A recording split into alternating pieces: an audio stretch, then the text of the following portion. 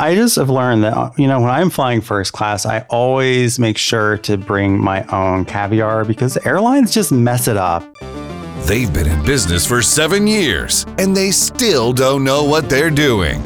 I guess a podcast seemed natural. Here's Founder Quest. I got first class back from RubyConf. I forget what it cost, but it was like too cheap to pass up, so I splurged a little bit. Yeah, I'd love me some first class, especially on the way back. It was nice, yeah. Yeah, you're wiped out, you're tired, and you're like, oh. Yeah, you don't, and like I was hungry, and they had food. Like it wasn't a lot of food, granted, but it was better than no food. So I've read on travel blogs that the guideline is if it's less than $1 per minute of flight time, then it's worth it to spend the extra, right? So if you get a deal like that, then go for it. Yeah, I need to start making that calculation more and make sure I'm getting the most out of my Honey Badger expense card.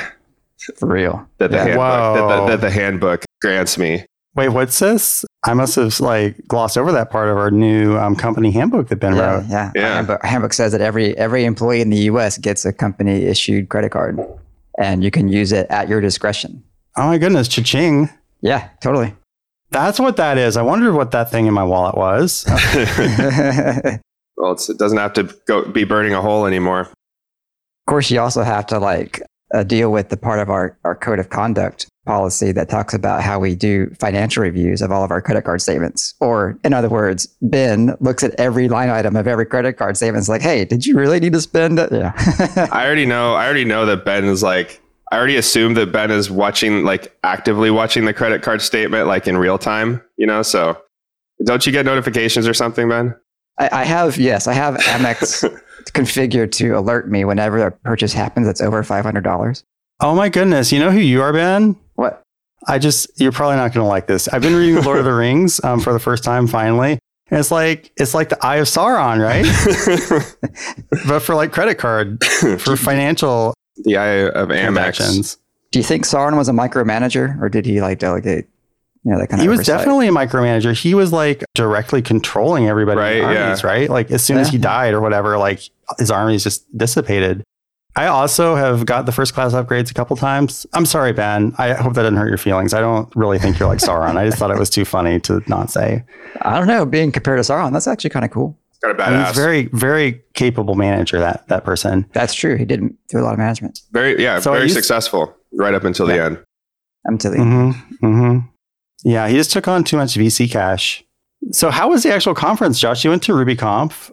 You decided to go old school and you took a bunch of t-shirts with you, I think, right? Yeah, it was good. I took a duffel bag of t-shirts this time. That was not something I had to check. So it was carry on. And yeah, that was kind of fun. We'd kind of moved to just taking virtual, we take our business cards that have little links to get t-shirts on them most of the time. But it's fun to have the actual swag at the conference and hand them out and stuff. So yeah, it felt like old times. Yeah. How did you feel like the conference was in terms of attendance and the talks and all that? It was great. It was, obviously it was sold out. Yeah. Lots of people there. The talks that I saw were good. Yeah. I did mostly the hallway track while I was there. So I think I probably only attended 6 talks or so, maybe 5 or 6, but got to catch up. Game night? Game night was great. It was, I forget how many people actually showed up, but it was a full room. I think they had 8 to 10 tables or something, and they were all filled at one point. So yeah, full house. We had a little swag table, so I got to put my shirts out with the other sponsors. Ruby Together and BackerKit were both sponsors with us. So we sponsored the game night? Yeah, we did. Was that an official conference thing, or is that a side thing? It was official this time. Normally, I think we did it at RailsConf, I think, earlier this year. Yeah. But it was unofficial. It's usually been unofficial, but this year, Mike with Contributed Systems, who does Sidekick, put together a official game night package. We got a couple other sponsors to co-sponsor. It made a big difference having it be an official event because the attendance seemed to really tick up with it being on the official docket. And Nashville, you had some good food, right? Oh yeah. Yeah, my favorite was the hot chicken, and it was very hot. I'm glad I didn't get they had one that was a ghost pepper sauce, which we got a side of, And I'm glad I didn't get that on my chicken because it turned out to not just be ghost pepper sauce, it was ghost pepper oil, basically. Ooh. And the oil changes things. I was like, I eat ghost pepper. Like, I mean, it can't be that bad. You only get so hot, right? I discounted the fact that oil exists. So, right. Yeah. Right. Yeah. Yeah. That changes things. Yeah. Oil changes everything. So I'm glad I didn't dive into that. Glad you had a good time. Yeah. All right. So I think what we were like the actual topic for today is going to be our free plan. Yeah. So I was talking with Jonathan from New Zealand, who is actually going to be writing an article for us pretty soon. And he is a listener and was like, hey, you should talk about your free plan because I noticed you have a free plan. But I've heard everywhere that when you have a free plan, it contributes the most to like support. Like you end up doing way more support for free users and for anybody else. You know, also it just ends up draining a lot of resources and costing a lot of money. So he wanted to know, like, first of all, like what was the process by which we came up with the free plan? Why did we decide to do it? And then he also wanted to know how has it affected our sort of support costs and everything like that. Little did Jonathan know that this is a issue that this is like a long standing, not really an argument or anything. Like, nope, there's no sides, but it's something that's come up and then been dropped a lot over the entire life of the company. Maybe we should start a little bit by talking about our current free plan and sort of what it's like and what we offer and whether or not it's working for us and like support and all that. Could you maybe talk a little bit about that, Ben? So our current plan, you started talking about support, and I was thinking, like, how has that been? And I'm thinking back over the past few months that we've had the free plan in place. And really, as far as I can remember, it hasn't been much of an impact on support, actually. I can't think of particular support requests or volume of support requests that have come in that have made me think, oh, this is terrible. So I guess win in that column, right? So that's been nice. That's been a pleasant surprise. I don't think I was really expecting support volumes to change all that much, but it is nice to have that bear out that it hasn't killed us. But our current plan, we decided to offer because we saw that, you know, there was a certain group of people that would like to use us, specifically like solo developers, but who just felt that our small plan was just too much. You know, at $60 a month, they couldn't swing that. And so they would go to our competitors who would offer a free plan.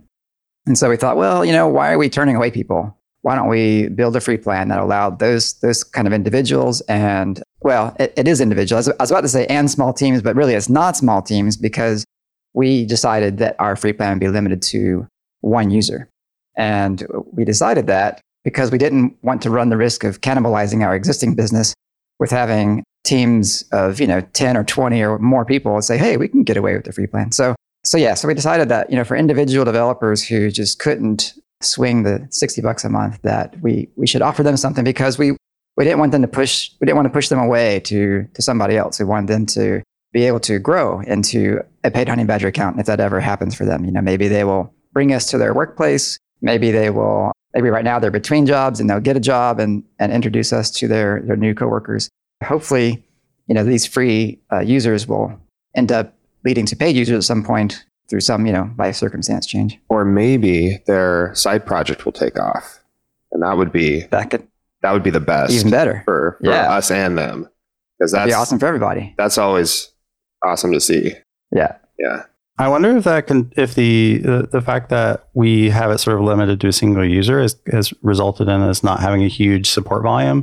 Because if you're a single developer working on a project, like you're not going to spend all of your time like doing super detailed like error instrumentation. You're not going to be spending all your time doing these really sort of weird edge cases things. Like you're not going to have firewalls that need to be configured probably.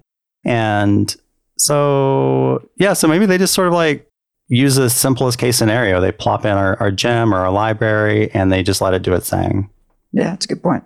Yeah, and to go along with that idea, we don't have, like, it's a developer who presumably knows what they're doing, right? We don't typically have an unsophisticated user base, right? We have pretty advanced people using our system. And so the one place where that sometimes isn't the case, where there's a big team where there's got people who are not developers who are collaborating on a particular project, right? So that could introduce the more support problems that might bury someone who's offering a free plan for their service that has users that can't help themselves, basically.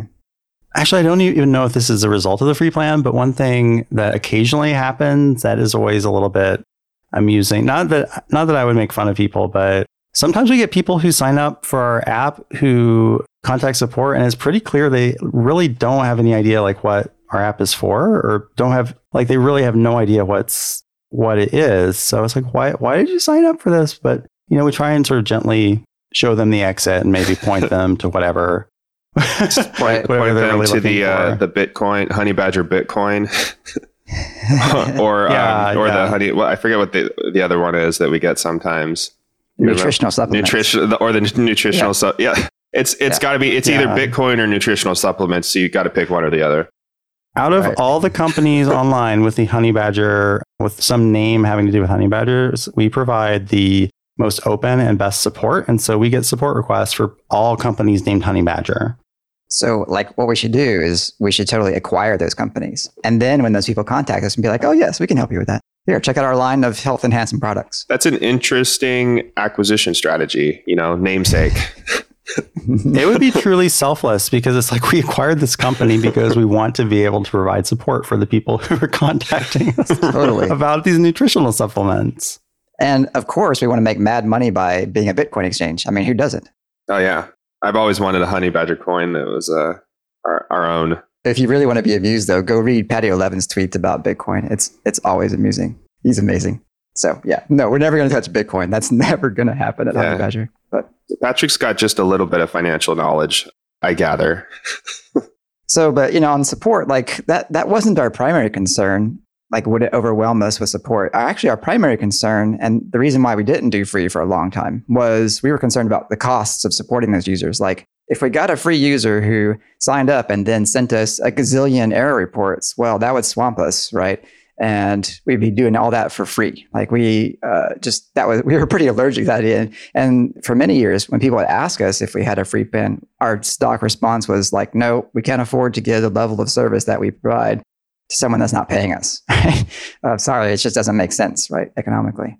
Unlike a lot of SaaS companies out there, it's possible actually for a customer to cost us more money to service than they pay us.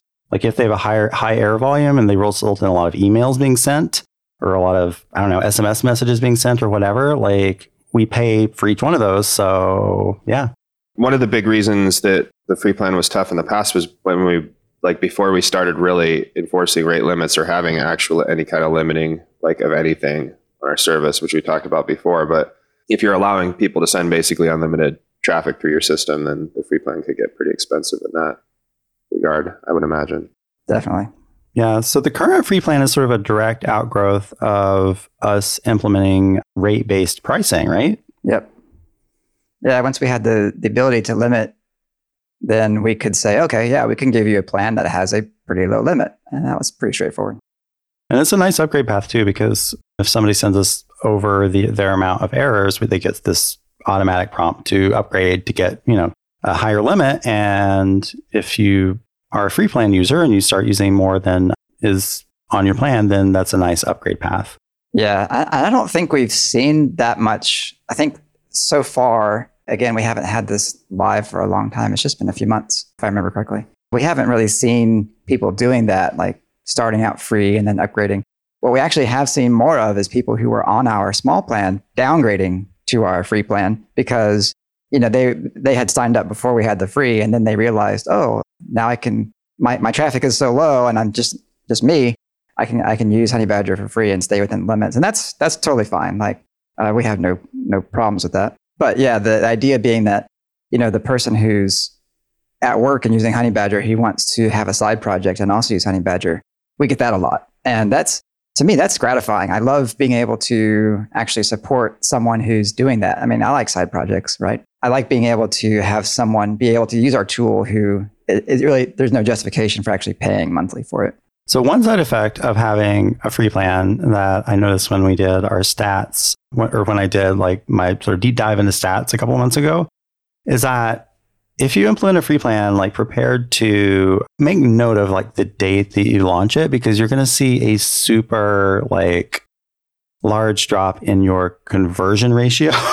And if you're not like, oh yeah, the free plan, then that might give you a little heart attack. And I wouldn't want that to happen. Yeah, it's good to mark those turning points when you do those pricing experiments. Every pricing experiment that we have done has been over time. Like we don't A/B test pricing, but we put new pricing out there and we see what happens after a few months, right? So yeah, you got to be able to track like, oh, why did this chart all of a sudden change? Oh yeah, we launched new pricing that month.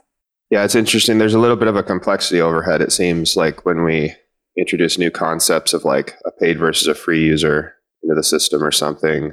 So I've been working on redoing our onboarding emails, and it's like seems the more different types of users we have, like the more complicated that setup is too. And it's like I have to have these conditionals. Like, well, I don't want to send like a email asking someone to pay us if they're on a free plan, but it's like, how do you know they're on the free plan versus like a paid one? So just adds a little bit of extra complexity.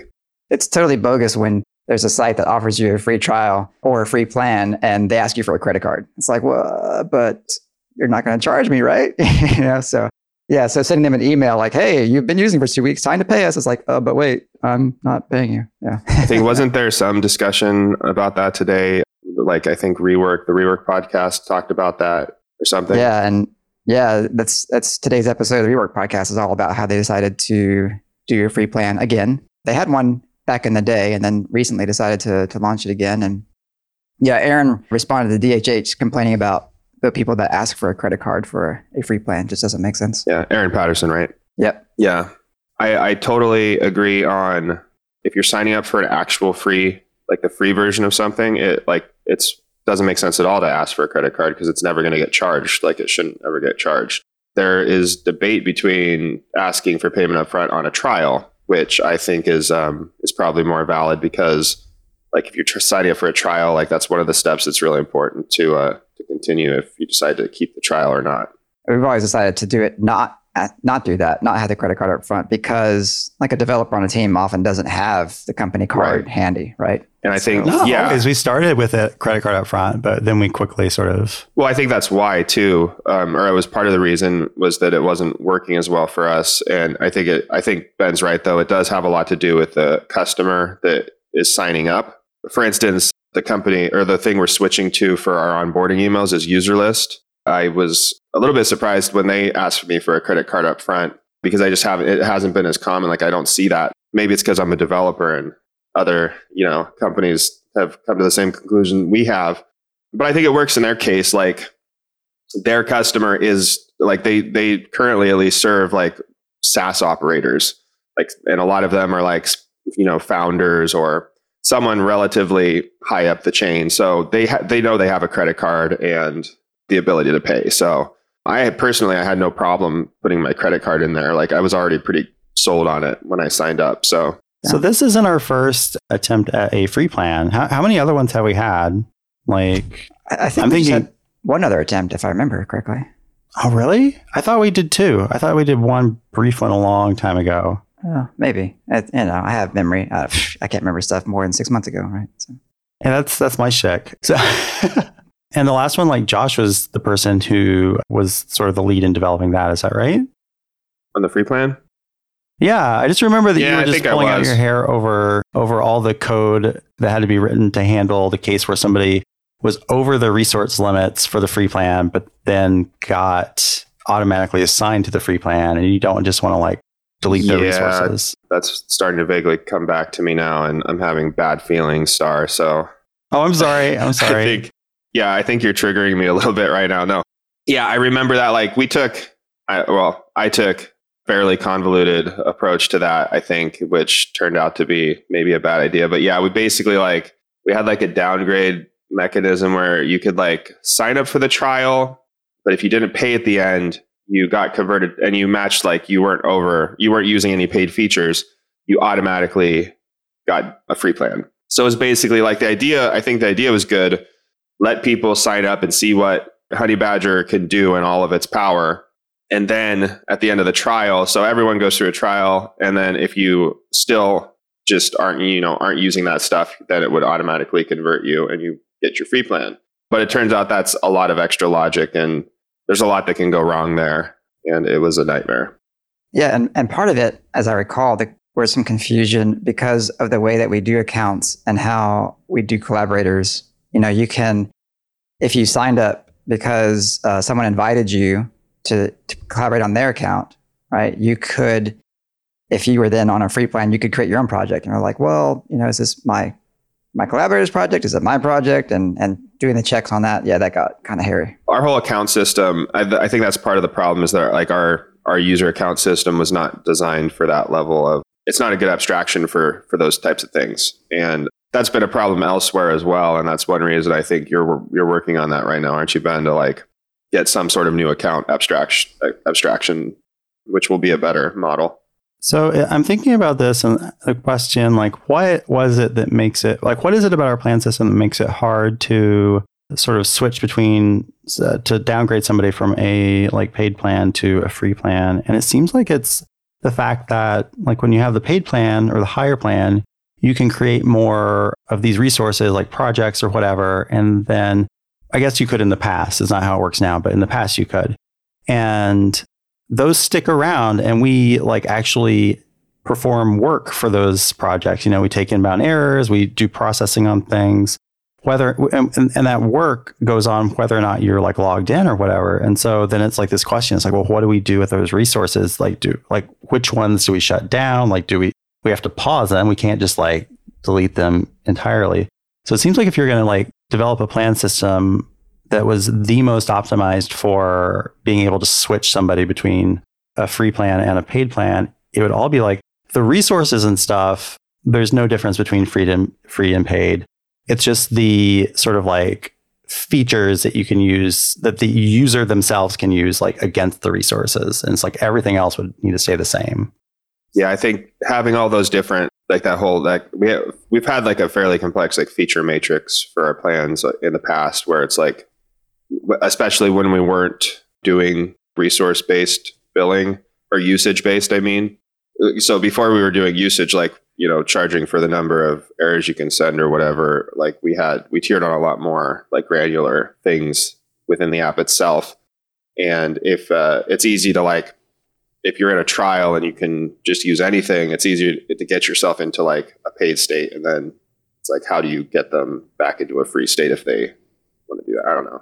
Yeah, and this one's more clear up front, like what you're getting into. If you sign up for a solo plan, which is our free plan, what you're getting into. That there's certain limits. There's no surprises 15 days down the road. Yeah, I think that's the key for me, is just have different sign up, just different paths for each type of user. Like if you've got a free plan, like you sign up for the free plan from the beginning. If you've got an open source plan, and having a specific page for it that lets people go through a different process to get into that.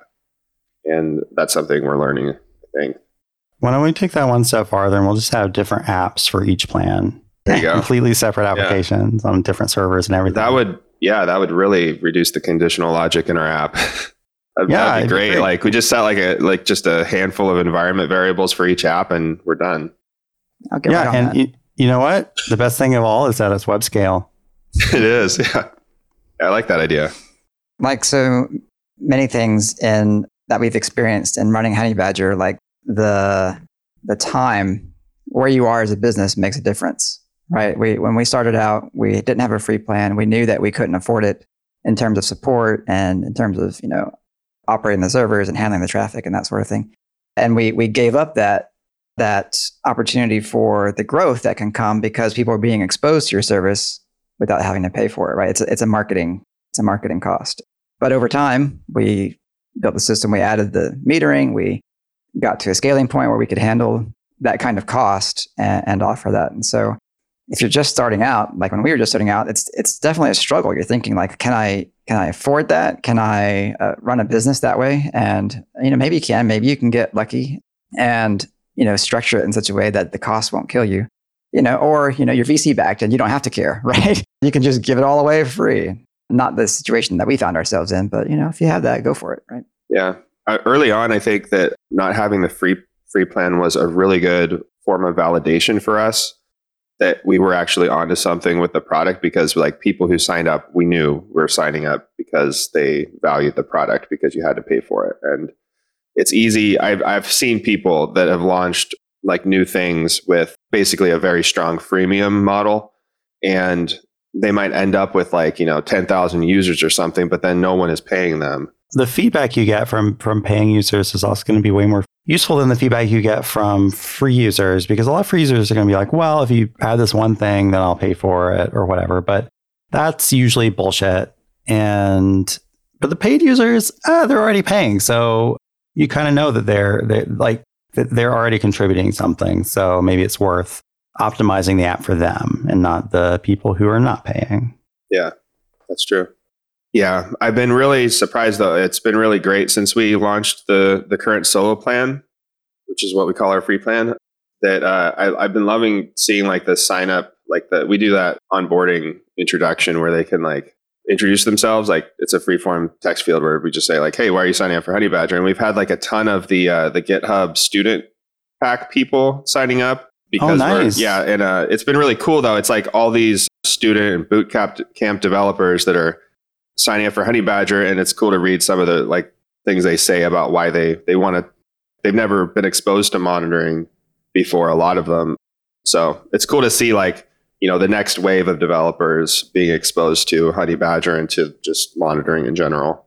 Yeah, it's kind of neat with the, doing my interviews with the writers who are going to be working with us. Like we got a lot of people who came through boot camps a couple of years ago and have been developing professionally. And I don't know, it's just kind of neat to see like the next, it's not really a generation because anybody can go to a boot camp, but a lot of these are sort of younger people. And so it's kind of neat to see the next generation sort of coming through and how sort of different they are from like my generation. I think that's kind of awesome. One thing we haven't talked about yet is we've always had a free plan for open source projects. Oh yeah. Yeah, we don't advertise that much. It's on our site somewhere. But whenever anybody asks, we're happy to give them a free account so that they can monitor their open source projects. And we have several people using us for that. And I love being able to give back in that way. We've benefited, of course, so much from open source in our business. Like everything that we run on is an open source stack. It's nice to be able to support people who are contributing in that way to the community. Yeah, it's one of the things that's on my to-do list is to make like I'd like to get an official like open, Honeybadger for open source page up and have like more of advertise it a little bit more. One wrinkle with that I've run into with replying to support tickets and stuff, and this isn't really a big deal, but it's just something to be aware of that the listeners might want to be aware of too, is that people have a wide variety of definitions of open source. And so the open source plan isn't for necessarily anybody, for any web app whose source code is open source, right? Because we got somebody who was like, yeah, I'm going to make this. It was like some sort of like Twitch clone or something. And it's like, yeah, and it's open source, but we're going to run it and it's going to be business. And it's like, no, we're not. Like, we're not going to pay for your like, thousands of users business who releases an open source project's monitoring. That doesn't do us any good. The open source is about sort of giving back to the community that creates, the type of open source projects that we all use and benefit from. Yeah, and there's probably admittedly fewer of those for a monitoring service, because to use our open source plan, it implies that you have a production service that you're monitoring. And there's fewer open source projects or organizations that run some kind of production service. RubyGems.org is one. So that's an example. Like they use Honeybadger and they're on our open source plan. And they are like literally an open source foundation. Like it's being run by a foundation to benefit the Ruby community. And they run RubyGems.org, which like serves all the gems to everyone. So that's an example of like someone who would use our open source service, as opposed to like if we were like a CI platform or something like that, then like everyone would use us for their project, because basically every open source project on GitHub, needs CI. So there's more of a market for open source people there. So could you say, Josh, that every time somebody types in bundle install, the Honeybadger plays a tiny part in delivering those libraries and those gems to their computer? Yeah. That's amazing. Isn't it? We do amazing work, gentlemen. Yeah. There was a lot of, we were talking about Ruby Together a lot at RubyConf, and we support Ruby Together. And I think some of the work they do is really, really cool too, because, that's kind of their purpose, is to like build the tools that we as Rubyists use to build our businesses and projects and things. So I definitely, on a serious note, it's great to support the Ruby community. Do we have anything else to say about free plans? Everybody loves free. Yeah, give me more of that. That's true. I guess we're going to wrap things up. Thank you, dear listeners, for listening to another episode of Founder Quest, all about free stuff. Everybody loves free stuff. If you like the show, please review us on your podcast app of choice. If you want to write for us at our blog, we're always sort of accepting applications and looking for people. So check us out. In the past, I've advertised this and said to go look at the blog Top Nav, and you'll find a link right for us. And it wasn't there because I forgot to merge that branch. So I've since merged the branch. It's up there. Go look for it. Any other announcements? Nope. No, they're shaking their heads. We're good. Silently. Yeah. Founder Quest, always free. Oh, that's a good one. This is our gift to you. Yeah. Stay tuned for our Patreon. FounderQuest is a weekly podcast by the founders of Honeybadger. Zero instrumentation, 360-degree coverage of errors, outages, and service degradations for your web apps. If you have a web app, you need it. Available at honeybadger.io. Want more from the founders? Go to founderquestpodcast.com. That's one word. You can access our huge back catalog or sign up for our newsletter to get exclusive VIP content. FounderQuest is available on iTunes, Spotify, and other purveyors of fine podcasts. We'll see you next week.